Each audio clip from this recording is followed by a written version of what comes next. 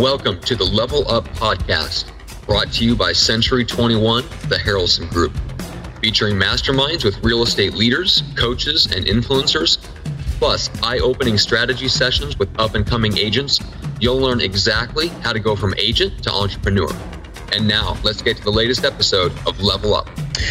What is up, everybody? It's Matt Johnson. Welcome to the Level Up Podcast, where you learn how to go from agent to entrepreneur. And we've got two good ones on the show today. Besides my illustrious, the host of the show, the official host of the show, Greg Harrelson, we have Jeff Cohn with us today. So these guys are our mastermind buddies, and obviously Jeff's a good friend of mine. So I'm super excited about this conversation. I've gotten to hang out with both of them in person at the same time, and could barely get a word in edgewise. So I know that's pretty much going to be the way it is. So I'm going to get out of the way. And first of all, let's welcome Greg, and then we'll bring Jeff in, and I'll let them talk and mastermind. And you guys get to be a fly on the wall for this incredible high-level conversation. Greg, what's up today? Oh, man, lots of things. You're right, man. It's going to be hard to get a word in with Jeff and I. There's no doubt about it. And you know what? I had to do an extra workout this morning just to make sure that I was in condition and I was sharp, because I'm probably going to need a nap after this conversation. So this is going to be exciting. And, I tell you what, man. Jeff and I went fishing, I don't know, it was a couple weeks ago, a month ago. We went fishing, didn't catch a damn thing. And I think for probably hours at a time, we started talking so much we forgot we were fishing. Yeah, there's a joke out there, and I don't know if our significant others know it, but men have to come up with manly things to do to just sit and chat on the sofa. So yeah, I think Greg and I had a great conversation, and honestly, you would think we'd be mad about fishing. The captain, we kept asking, hey, do you guys want to switch spots? And we're like, dude, we're good, man. Don't worry about the fish. We're good. We processed a lot. Well, actually, we started talking to him. You started talking about him, how to build a database and start marketing. So you could keep a full boat. We found he didn't have much of a desire. So we'll probably get into that and unpack that a little bit today. But we had a lot of great advice to share if he knew the two guys on the boat with him, and he didn't want more business. He was happy. That's right. All right. Well, one of the things we were talking about before we went on the air was just how little people know, Jeff, of your background. And we do all these kind of super high level, in the clouds, 10,000 foot levels discussions with other team leaders and stuff. But can you share just a little bit of your background on how you got to the position where you could start a team that has now gone on to become Nebraska's #1 team, 600 sides last year, all the good stuff that people might know about where you're at now. How did you position yourself to get there? So great question. And it'd be a long answer. So I'll give you the short answer. I got a degree in business with an emphasis in management. I spent 2 years in Brazil teaching the people, doing a proselyting mission for my church, learned Portuguese. I really grew up on that mission trip. From 19 to 21, while all my friends were partying, I was dealing with really heavy, intense conversations with people about their life, and a lot of people that were in poverty, literally living on dirt floors in a third world country. So I grew up quickly. So when I came back to the United States after that experience and finished college, I got married at 23 years old, started a family. And so at 25, I decided my job was going to be real estate. And I intentionally chose real estate because I knew that I would never be limited. With a lot of the jobs within a corporation, I knew there'd be a limit to how much earning potential I would have in most organizations. Even with a sales job, most of the time they'll only pay their salespeople a certain dollar amount. And I didn't want to feel limited. I wanted the ability to go as high as I chose to go based on my efforts. And so in 2006, I got licensed. Like a lot of agents, I was struggling to know where to put my energy, but I knew I was willing to work harder than anyone around me. But from a very young age, I learned that I didn't need to have all the answers. I just needed to know the right people to go to get the answers. And so I started networking my first year with the top agents in my marketplace. And people remind me now, 10 years later, that I told them in those first meetings that I'd be the #1 agent within 20 years. And I was the #1 agent in Nebraska within 6 years.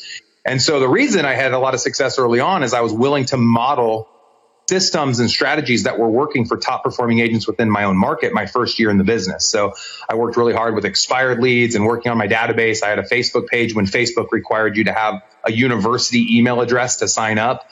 I started tracking people in an Excel spreadsheet day one. That was my CRM at the time. I don't even know. I think Top Producer existed, but I just used Excel. And so hit the ground running. My first year, I sold over 50 units and netted $96,000. All my college buddies were making 35 grand. So I thought I was doing well. I took a third of that income. And my second year, I hired a full-time transaction coordinator. The next year I grew.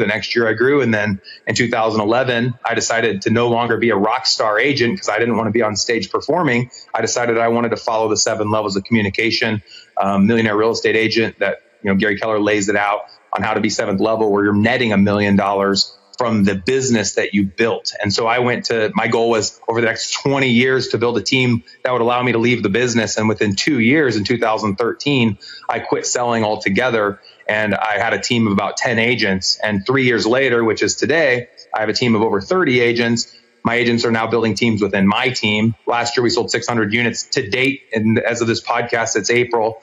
We've done over 300 sides this year. We're on track to do over 1,000 units this year. So things have gone really fast. And I would give all of the credit to people like Greg, who are willing, to put me under his wing and give me his advice and mentor me. But I had to go out and find my Greg. I had to find the people that I wanted to mirror, and then I had to engage with them. And I decided, instead of doing a phone call that lasts 45 minutes, I just would go out to all of their physical locations. So in the same vein of my first year as an individual agent, where I interviewed everyone locally, when I knew I wanted to build a large team that would allow me to retire eventually, I went out and met with top agents all across the country and have visited over 50 brick and mortar locations, 50 top agents. And I took all the things I loved and applied them to my business in Omaha. And I failed more than anybody that I've seen in residential real estate that's building a team. And because of all of my failures, I've succeeded more than most people in residential real estate. Long answer, but hopefully I got right to the nut of it. Well, there's a couple nuggets that I get out of this. Number one is, everyone's focusing on, I want to be the resource. What you did is you came in and says, you know what, I'm not the resource. I don't really know a lot about this. I'm not the resourceful. I'm not the resource, but what I can be is I can be resourceful.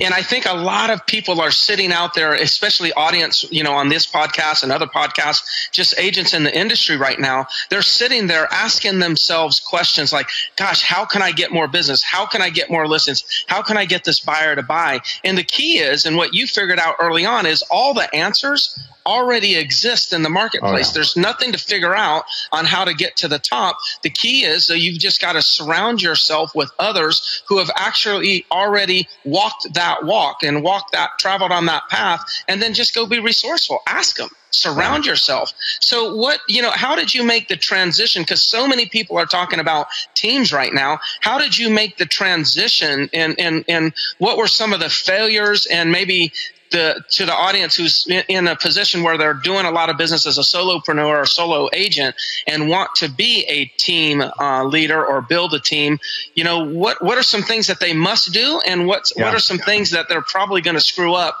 that you can prevent them from messing up?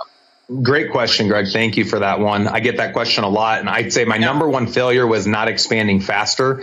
You can't expand, which I mean build a team, unless you have a proven system of success.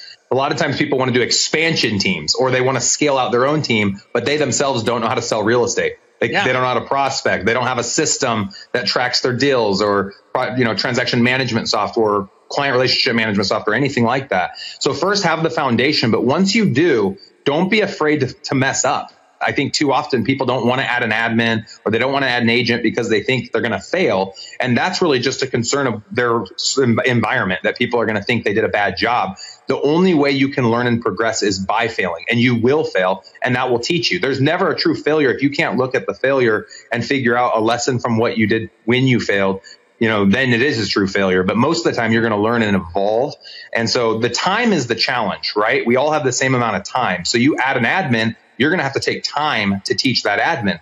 But you just have to ensure that the time that admin replaces for you, that you then redeploy the time saved by having that admin position into your highest income producing activity, which for an agent, it should be lead generation. And that should be the last piece that you leverage out to somebody else as you decide to build out your business. And so for me early on, the failure I feel like was I was a master at lead generation, and I was great at reaching out and working with people, and I had leveraged my admin right from the beginning. My failure was to not add agents quicker to that equation. I waited 5 years to add any agent support. I was taking buyers in the 60,000 range. I was working every deal, not wanting to have to share my commission. And it was a limiting belief because I was worried that if I didn't work the deal and keep the full commission, that I would lose at the end of the year. In reality, if I could just generate 3 leads or 2 leads that I would send out to someone on my team, it would earn me the same amount of money at the end of the year. And I would work 0 hours with the lead. I just ship it off to somebody else. And once I understood that, I realized that the 2 main pieces to a successful team that scales is lead generation and accountability to the people that you're sending those leads to.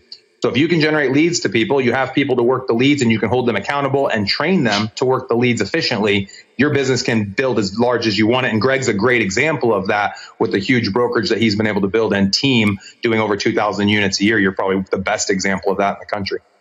Sure. I appreciate you saying that. So let's back up for a minute. Now, you were, this agent did your 50 deals the first year, somewhere in that range. And then you went, what I hear you saying is you built a team, but you based on building a team of staff assistants so you could actually continue for a little while producing yourself, because no one was going to outproduce you, right? Exactly, in the sense of like, you should be the highest qualified to go out on a buyer or a listing appointment. If you're thinking about building a team, you better be pretty damn skilled yourself, because team leader is somebody who leads a team, right? So you've got to be a true leader. But what was the number of deals you did when you really started saying, I'm no longer a single agent, I'm now a team?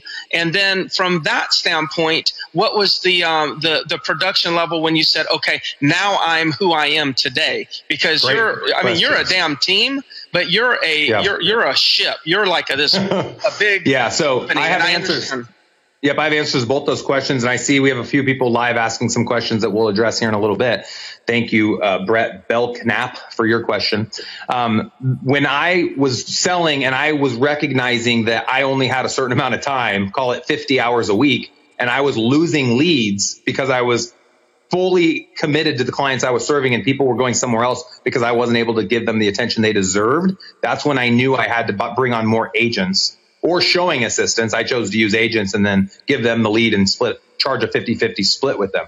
So the point where you add buyer's agents is when you're losing buyer leads because you can't give them your attention. So my goal that I was very intentional with was right when I decided to launch a team in 2011, I quit working buyers altogether in 2012. And I gave all of my personal leads and my internet leads out over to my buyer agent team of 6 agents.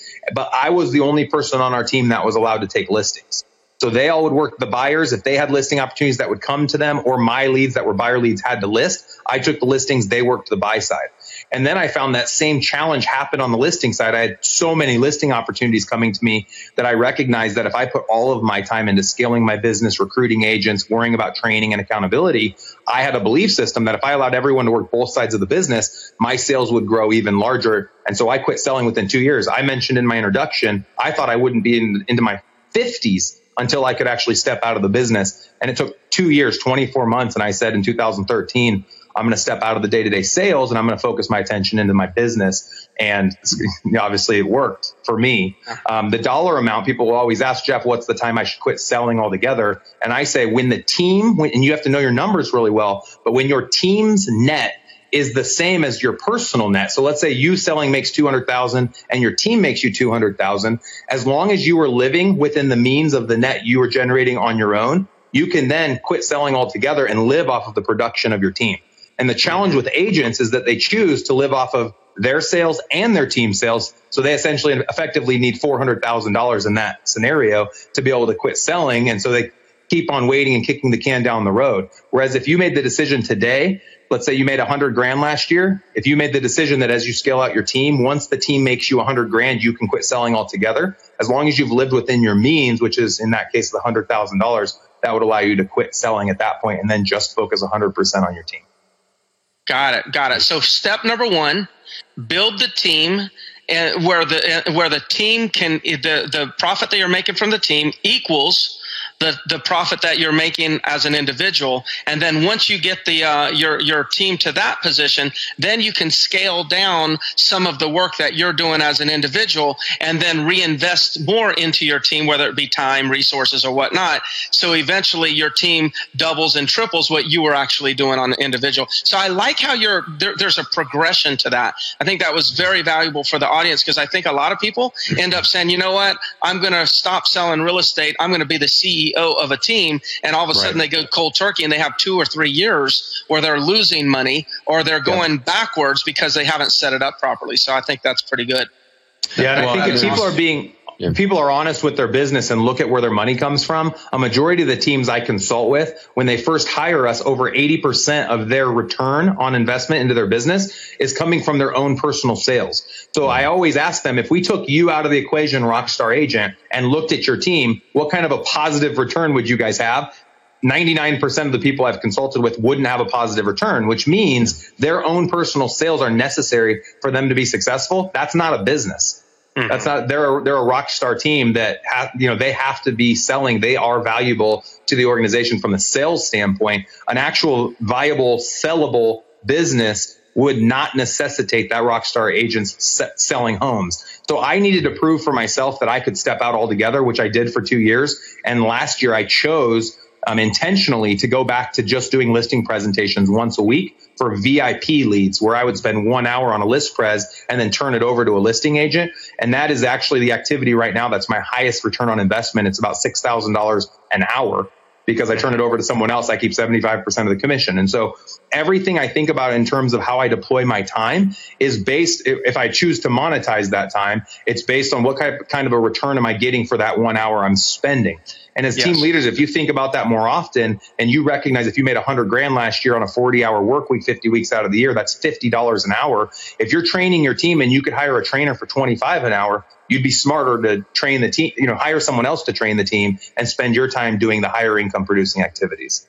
Yeah, no doubt about it. One thing that I've said to so many people before when it comes to trading time and for money is a great business person measures ROI, but a great entrepreneur measures ROT, return on time. Yep. And because sometimes I can do something that may not, but let's just say I could do something that it took me 2 minutes and I made $500. That's $250 a minute. Versus, going out and doing, working for 3 hours for the same $500. Like somebody, and I didn't say that in the way that I wanted to say it, but I'll say it again. There are times where you can make a smaller sum but because of the time that it took was so little, right? That would be a much greater ROT. So like this is how it works in my world. Okay. Somebody comes up to ask me a question and they say, "Hey, Greg, do you have a minute?" And I say, "Well, it kind of depends. What's the subject?" "Well, I'm, I need to know what's the best way to fill out this contract." The answer is no.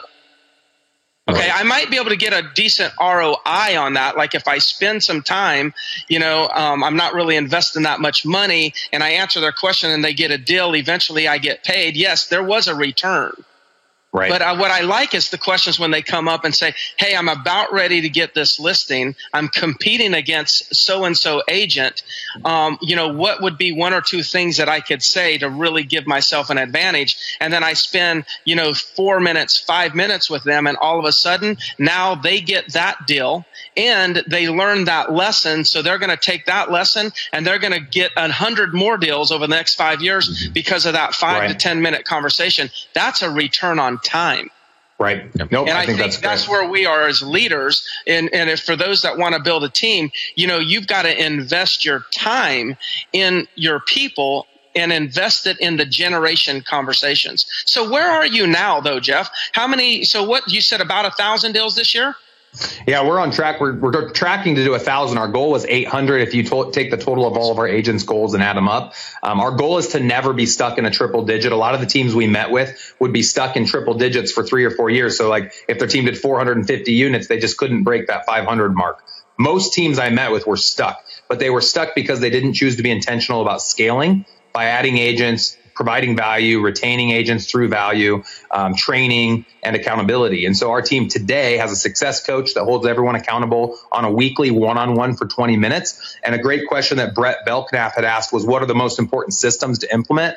Number one from day one is you have to have a place to place all of your leads. So you can use Excel, Top Producer, Real Geeks, Boomtown, but you need some type of CRM, client relationship management software. And then you as team lead, as you hire people and as you hold yourself accountable, need to be going into that account at least on a weekly basis if you're holding someone else accountable to ensure that they are doing and implementing all of the best practices that you have learned to be best practices in your marketplace. For example, on our team, within the first 2 weeks, a lead gets called 10 times, gets 2 text messages, 2 voicemails, gets set up on smart email, also gets listing alerts for homes that hit the market that meet their criteria. We don't only train on how to do that, and we also hold people accountable to doing that. And if they're not doing the best practices that we know they need to do to convert at the highest level, then we take the leads away and reassign them to somebody else. So we have over 35 agents right now that are taking a total of 2,000 leads a month amongst 35 people, and we're converting right now at about 3% on internet leads.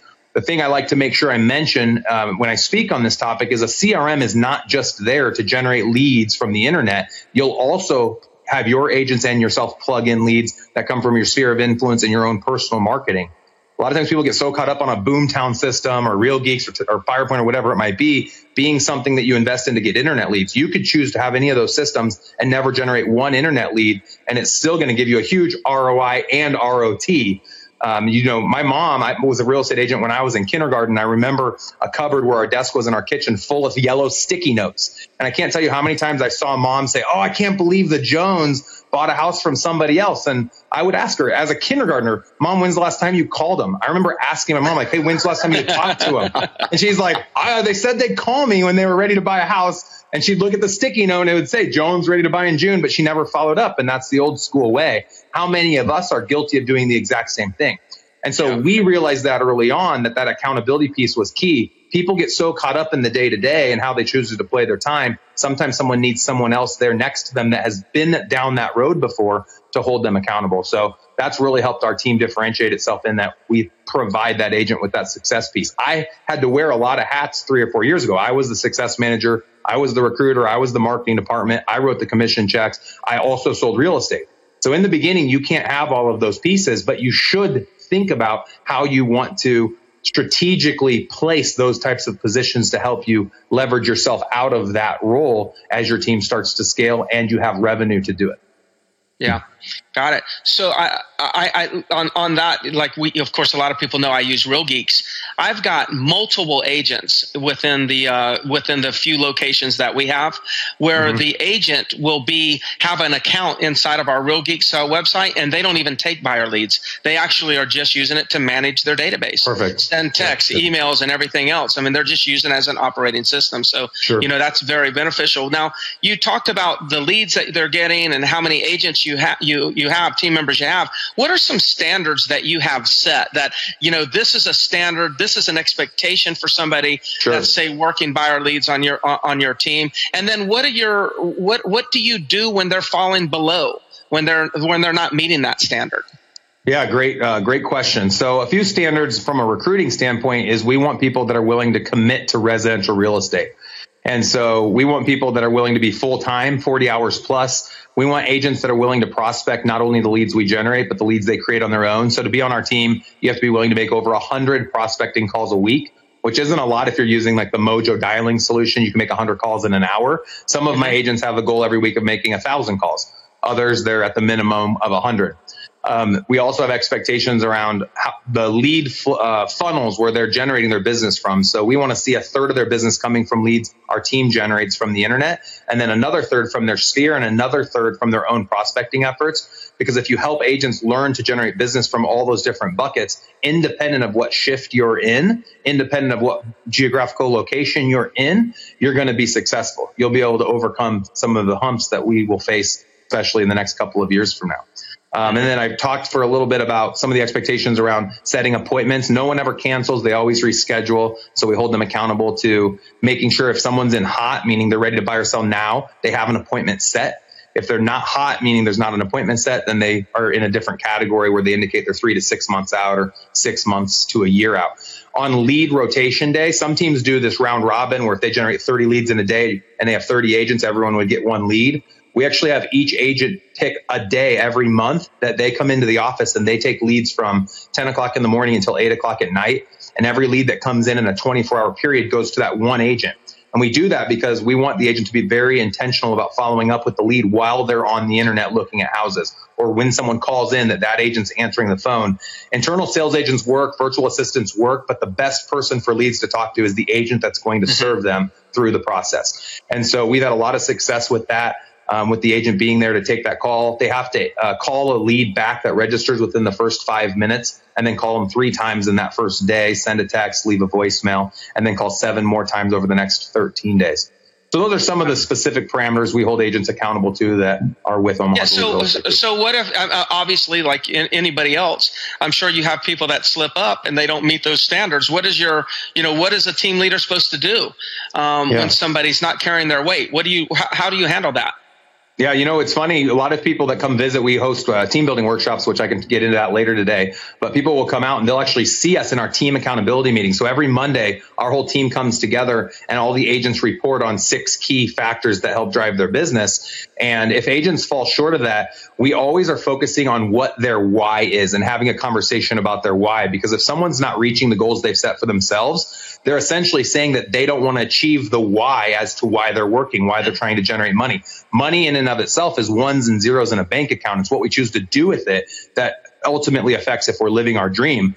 So we help the agents discover what is their goal, what is their dream. And sometimes it's that self-analysis that, Greg, you and I have done in some of our mastermind calls of just kind of determining what is our purpose? Why are we here? Why are agents coming in and prospecting?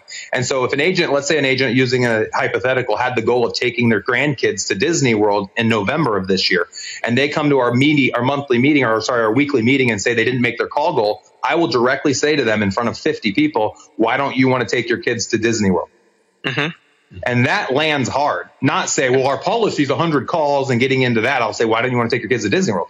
I'm going to make it real so that they know because they didn't do A, they're not going to get B result. And the people that did do A, we hold them accountable to getting the result that they had told us they wanted to get. So when they reach their goal, I'll say, that's great. It looks like you're going to be taking your grandkids to Disney World. And some of these ideas have come from the book, The Dream Manager. I don't know if you're familiar with that one, but it helps your employees dream bigger. And no one goes to work to make money. People go to work to achieve goals that they set. And so we've had a really big intentional focus on that. We will take leads away. So if somebody's not working leads the way we've asked them to, then they just won't get a lead day. You can be on our team and not take internet leads and just run your business the way you want to run it. But culturally, I want to see someone selling 20 houses a year or more. If you're not selling 20 houses a year or more, you're not a full-time agent. So within 12 months, if we don't see that they're on a track to do over 20 transactions, they're probably not the right fit for our team.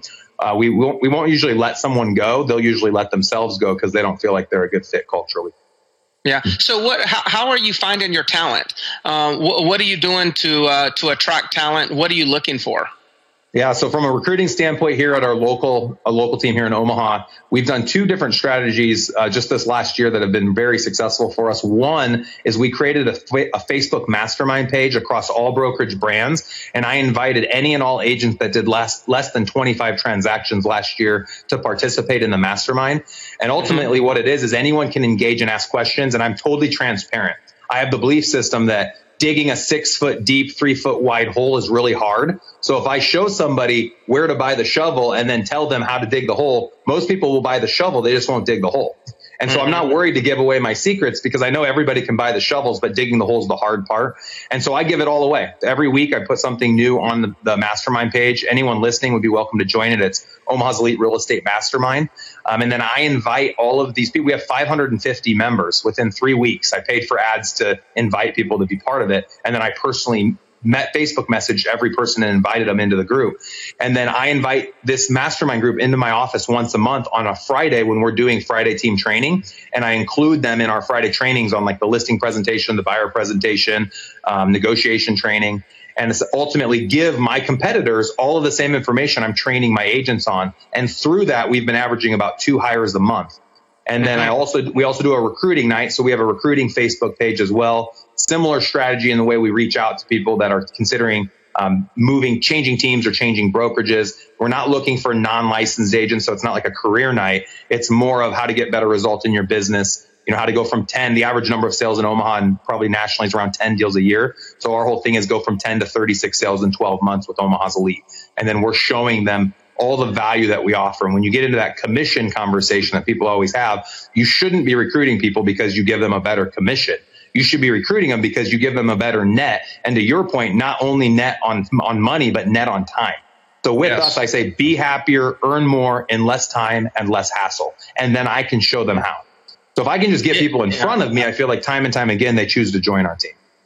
Isn't it amazing, Jeff, how many people, agents, even today with all the information that's out there, they're still thinking that they've got to negotiate the best commission split. Yeah, unbelievable. The key is when you notice like the top commission splits in any market come with the least amount of resources, support, and training. So when you look at the companies that give the top commissions, they're typically also giving the least amount of value. And what's really important, I always say this, I said, look, here's what's important. It's what you take home to mama. That's what's important.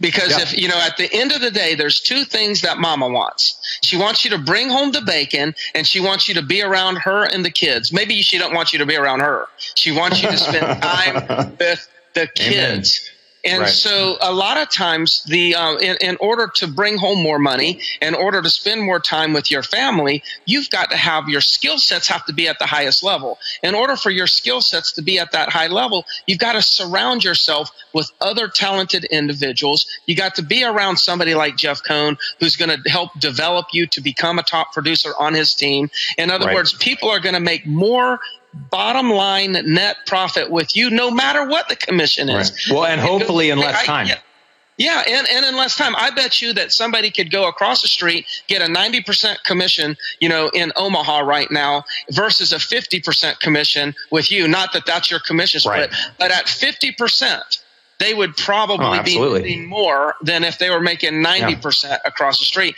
People, it's interesting. People have just not stopped to evaluate that and take a look at that. And the industry has failed them. The industry has got to a point where, you know what? Let's go ahead and fool these guys.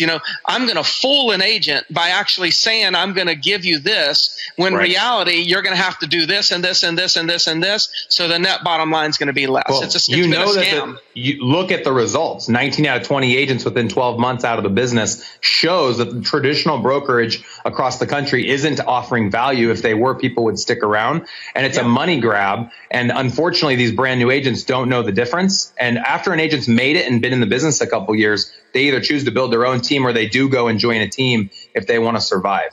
One of the parallels I like to draw is you think about a commission you charge to a seller. My fee right now is 7% in Omaha.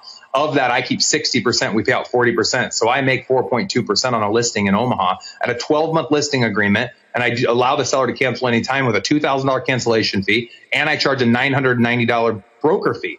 And I'm 100%. Every listing press I go on, I'm going to close the deal, and I'll reduce my commission if I have to. But most often people are scared to charge a full commission at 6% or 7%, whatever your market is, because they don't know what they're bringing to the table compared to their competition. If you understand the value, the seller doesn't care about the commission split. They just don't know what other questions to ask. The seller cares about netting the most amount of money in the least amount of time with the least amount of hassle. That is the exact same goal of an agent. The agent doesn't care about the commission split. They just don't know what else to ask because no one else offers value. And so they say, well, shoot, if no one offers value, let's just go to the place that gives me the best split and I'll be happy. So it's our job as strong leaders that know how to serve their followers. Greg taught me that sentence. If we know how to serve our followers and help them become leaders themselves and help enable them and empower them to be successful residential real estate agents, and can show them line upon line exactly what we're going to teach them to be successful and how we're going to hold them accountable and the leads we're going to generate and how we're going to take care of all the administrative work for them and have sign runners and showing assistants and training and culture and masterminds and team trips. These are all the things my team is deploying into our overall strategy. Our average agent last year netted $75,000 and sold 29 houses. So you look at the industry average with an agent at 9 houses and like 22,000, we're 3Xing the industry average. And now I have outliers that did hundreds of thousands of dollars, obviously, and I have outliers that did 3 sales. but the average I'm pretty proud of, and anyone can do that. They just have to choose to build their Disneyland, build their business out the way they want to try to see those types of results. Yeah, that's awesome. You know, Matt, it's interesting how he stated the 79,000. Remember the last podcast we did with Juan? He said his goal is to have everybody making $100,000 in his company. Now, $100,000 minimal. Like, you know, when he takes an agent, he's like, man, I've got to get this person to a minimum of $100,000 worth of income. He'll build from there. But, you know, again, with Jeff, with myself, with Juan, you can see the theme. For those listening here, the theme is we are looking out for our agents. We're looking out for them. And I think that's the type of thing that helps us build at the scale that we've done it. And that's some great stuff. Our two biggest clients, as you become a team leader, you go from a focus of serving clients to now not only serving the clients, but also serving the agents within your organization. So my number one is my agent. My number two is the client that agent serves. And that's always my focus. There was a great question. Brett asked another question, and that's where we track all of our numbers. We've been using Gecko Board. I'd like to invite the audience to go check out our Gecko Board. If you go to dashboard1.omahaselite.com, dashboard1.omahaselite.com, you'll get to see an example of how we track all of our sales. And that lives organically on an 80-inch flat screen in a bullpen, a 1,200 square foot bullpen in our office. There's another link, dashboard2.omahaselite.com, that will give you other analytics. So we have two Gecko boards that track all of our statistics as well as our agents' sales, their monthly goals, their yearly goals, and that holds the agents accountable in a true living sense. And that's always up in front of the office for people to look at, and that's open source. So anybody that can see that, my competitors can see that. I'm a big believer in transparency from a leadership standpoint. My books are open to everyone. People know how much I pay for lead gen. They know my net income at the end of the year. They know everybody's splits. There's nothing we hide. There's no special behind the door deals. We're very transparent and intentional, and people that choose to be successful will be successful. People that don't won't. Mm-hmm. That's awesome. Yeah, and there's something I wanted to point out, Jeff, just because we've had a lot of conversations. So I'm privy a lot more to like the behind the scenes of your story than a lot of other people get to be, which is awesome. So that like bridging the gap, and Greg, you mentioned kind of that concept of the return on time. And Jeff, you're talking about when you bridge that gap between bringing on, let's say, a transaction coordinator, you start to put the only way that's valuable is if you put that time into higher income generating activities. I think the same is true if you take yourself out of the business in general, out of the listing side. You have to do the exact same thing. Well, then the question becomes, well, if I'm not directly doing income generating activities, what are those? Like, what's the next level up, right? What's that next thing that if I take a listing partner on, what do I do? And I think there's two things that you did that I don't know that you really pointed this out as much, but there's two things where you really spent a lot of hard mental thought. And it was number one, which is a lead gen system, right? Not just a bunch of scattered tactics, but what is our lead generation system and how do we enforce the system? And then the second is, what is the leadership system? Right? How do we, what is the systematic, what is the Omaha's Elite way or system for leading Omaha's Elite agents? And the more mental thought and the more right decisions that you make in those two areas, I think that's where you get like the highest return on time in this kind of like real estate business once you start to scale up. Does that make sense? Yeah, absolutely. Yeah, it's the foundation. Let me add something to this because I want to make sure that, I said great business people focus on ROI, return on investment, and great entrepreneurs focus on ROT. I gave you an example of ROT, right, where I can answer a question and it leads to a domino effect of multiple incomes. But ROT is also, remember, T is time. Okay, so today at 4 o'clock, I'm going to be playing tennis from 4 until 5. And let me tell you, the ROT on that is extremely high. So return on time, not only do we focus on return financially, but also return emotionally. And I thought of that because of something Jeff said here, is Jeff said, hey, look, not only will they make more money with me in Omaha or wherever he decides to expand, but they'll do it in less time and have more enjoyment. See, less time, more enjoyment. That's ROT thinking. And I think as business people, we need to be thinking of ROT, and we need to say, what is the highest priority, the highest quality, profitable thing I could be doing with my time right now? And then when you're not working, be thinking about what's the highest priority, highest profitable thing that you could be doing with your time when you're not working. And that comes in an emotional return, a feeling, an experience. I think that's great, Greg. Like that. I think too often agents sacrifice too much. People ask me oftentimes, what could you go back and do? I would have taken off more than 1 day a week. So my day from day one was Sundays. Sundays was my family day. I'd work any other day, any other time. If I started it over, I would have followed the one thing a little bit more. Gary Keller wrote the One Thing, great book. If your audience members haven't read it, you need to read that.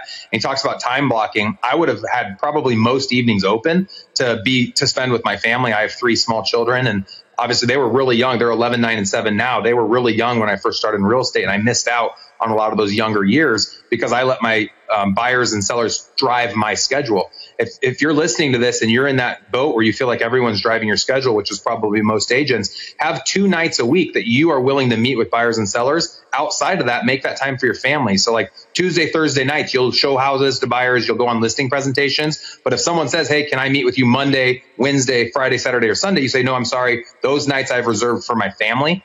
No one is ever going to argue with that. If you say those evenings I've reserved for my family, and here's the kicker. If they are going to argue with that, you don't want them as a client because they're bad people. Mm-hmm. I mean, if they're telling you that they're more important than your family, I don't want to work with someone like that. So now, the only night I have available is Monday evenings. If someone wants me, Jeff Cohn, on a Monday evening to do a listing presentation, I'm available. If they want me any other night, I'm not available. Monday evenings is my night if they want me. Yeah. So standards. You set standards for yourself. Control your schedule. Inside and outside of your business. I think a lot of the industry needs to hear that, needs to follow that. And I think a lot of people have a fear that if they actually start living their life, that their business will suffer. And what I believe is, and what I coach all my agents on, is we need to go ahead and schedule our lives, and then we'll figure out how to work around it. You're I right, have that Greg. all the time. And so many people are afraid. They come to me and it's like, man, am I going to have to do this and I'm going to have to do that? No, I don't know what the heck you're going to have to do because I don't know what your life looks like. Tell me about your life. Okay. Right. Well, no, I got to take my kids to school. I don't want to put them on the bus. So I got to take my kids to school in the morning. Okay, great. I'm not going to tell you not to take your kids to school. I'm going to ask you, what time will you be in the office? Well, I'll be in the office at 8:55 every day. Right. Okay, great. Then we're going to build a business plan that helps you get what you want to get in the time that you have available without sacrificing your family.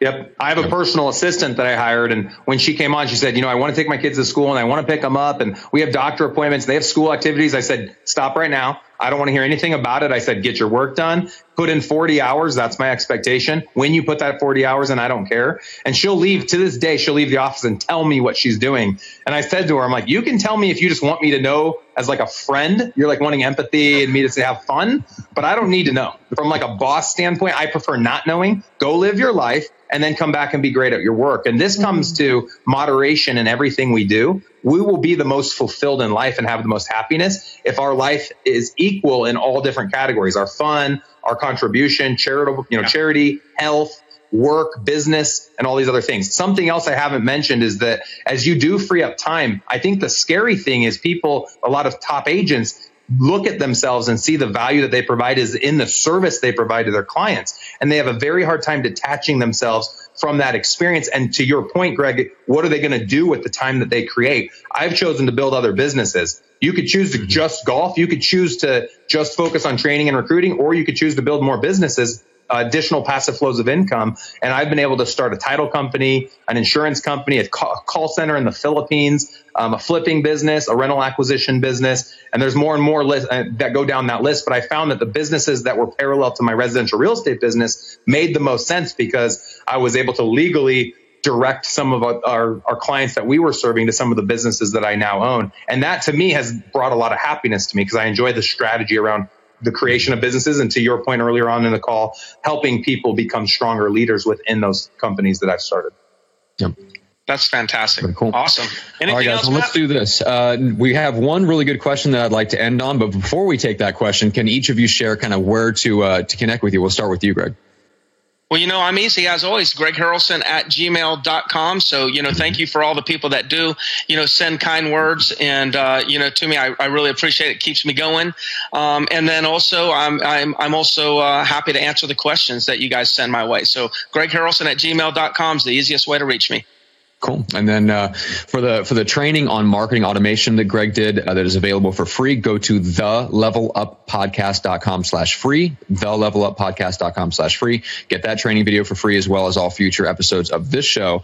And then obviously we host the Team Building Podcast together, you and I, Jeff. So that's easy to find on iTunes as you go check it out, or just go directly to eliterealestatesystems.com. But you want to briefly mention the workshop and then we'll take this last question and wrap things up. Sure. Yeah. And a lot of people today, I know the topics a lot came up about the systems that we use. If you go to jeffsfavoritetools.com, I outline a lot of the different tools that I use. And then also our lead generation conversion chart, exactly what we do step by step to convert at 3%. I give that for free. If you give me your email address, and I'll send you future podcasts. And that's at jeffsfreegift.com. If you go to jeffsfreegift.com. So the workshop we host in Omaha once a month, anytime someone has me on a podcast, I invite them for free. So Greg would love to host you as an affiliate for free if you want to come to one of our upcoming workshops. Otherwise, it's $2,997. We do have a special discount for the one on May 5th. So if you're watching this live and you want to make the trip to Omaha, our event on May 5th is special in that it's a whole day workshop here at my office. And then the next day,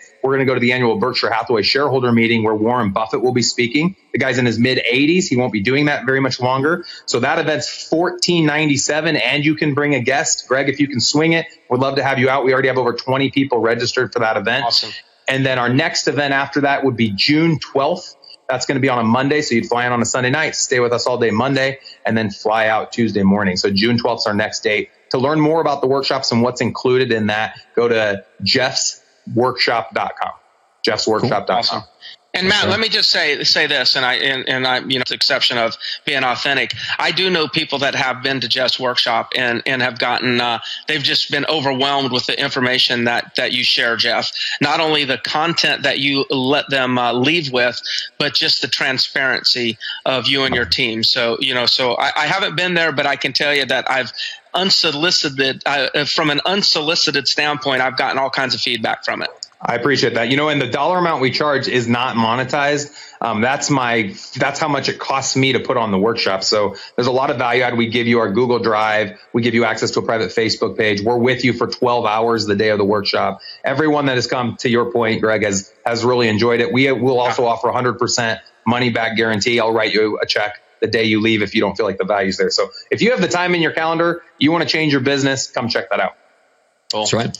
All right, guys. So the one last question we had from Andrew was, do you have a good follow-up system with sellers? So, Jeff, without getting into the details, can you give just a quick overview of what that looks like? So I don't know if the question is for sellers that are actively listed with us or if it's seller leads that have come in that have yet to convert to active listings. Okay. Yeah, our follow-up with sellers is going to be the same as our follow-up with buyers. And I'll break down our lead conversion that you can get if you go to the jeffsfreegift.com. It has a PDF there. So when we put most leads you get a hold of will indicate that they're not going to be ready to sell their house for, let's say, 3 to 6 months. So we put those into a category we call nurture. The expectation, if someone says 3 to 6 months, you should be reaching out to them every 15 days or twice a month. The reason for that, if you know how people work when they go to buy a car, in the beginning, it's just looking at cars. That usually ends with buying a car. Anything we just are doing just for fun, it ends up being something we choose to do for real. And so when someone says they just think they might be selling in 3 to 6 months, you need to make sure that out of the 50 agents they told that to, that you're top of mind, you're the one that's provided value to them, you're the one that they know, like, and trust. And so to be able to do that, the best way is to meet them in person. The first time you have contact with someone, always meet them in person and share with them a presentation to show them the value you provide. Then all of the follow-ups have to be valuable as well. So every 2 weeks, our agents are going to call to verify that they're getting the email updates with houses that are hitting the market in their neighborhood. You can set that up for free within your local MLS. I'm sure there's a way to set up auto email for homes that hit the market in a subdivision or for homes that sell in a subdivision. Another great value add is to give them a market analysis or a market update for their neighborhood every quarter. So you can send them a market snapshot update and then call to verify that they received it. And just checking in with someone. Hey, Matt Johnson, it's Jeff Cohn. I just wanted to check in and see if there's anything I can do for you. That is a phone call. You can't let someone else do that. That's not a text. That's not an email. It's a phone call, and it's not that hard. If you have something like a Mojo dialer, or even you just hand dial for an hour every 2 weeks, you can usually get through enough people, because a lot of people don't answer their phone. You'll just leave a voicemail. We found our conversion ratio shot up when we were showing people we actually cared about them. And here's a crazy recommendation. Actually care about your sellers. Care about the result. Help them net the most. Treat them like they're your family. And if you do that, they'll treat you like family, and they'll refer business to you for life. And that's more important than the one transaction and commission grab that most people look for. That's right. Love it. All right, guys. Well, I can't think of a better way to end than that. Greg, I know you have to go play some tennis, so we're going to wrap this episode up, guys. Thanks so much for watching, Greg. That's right. I will, man. I will. Fair enough, man. Appreciate everybody watching. We'll see you guys on the next episode. Thank you. Thanks, Matt.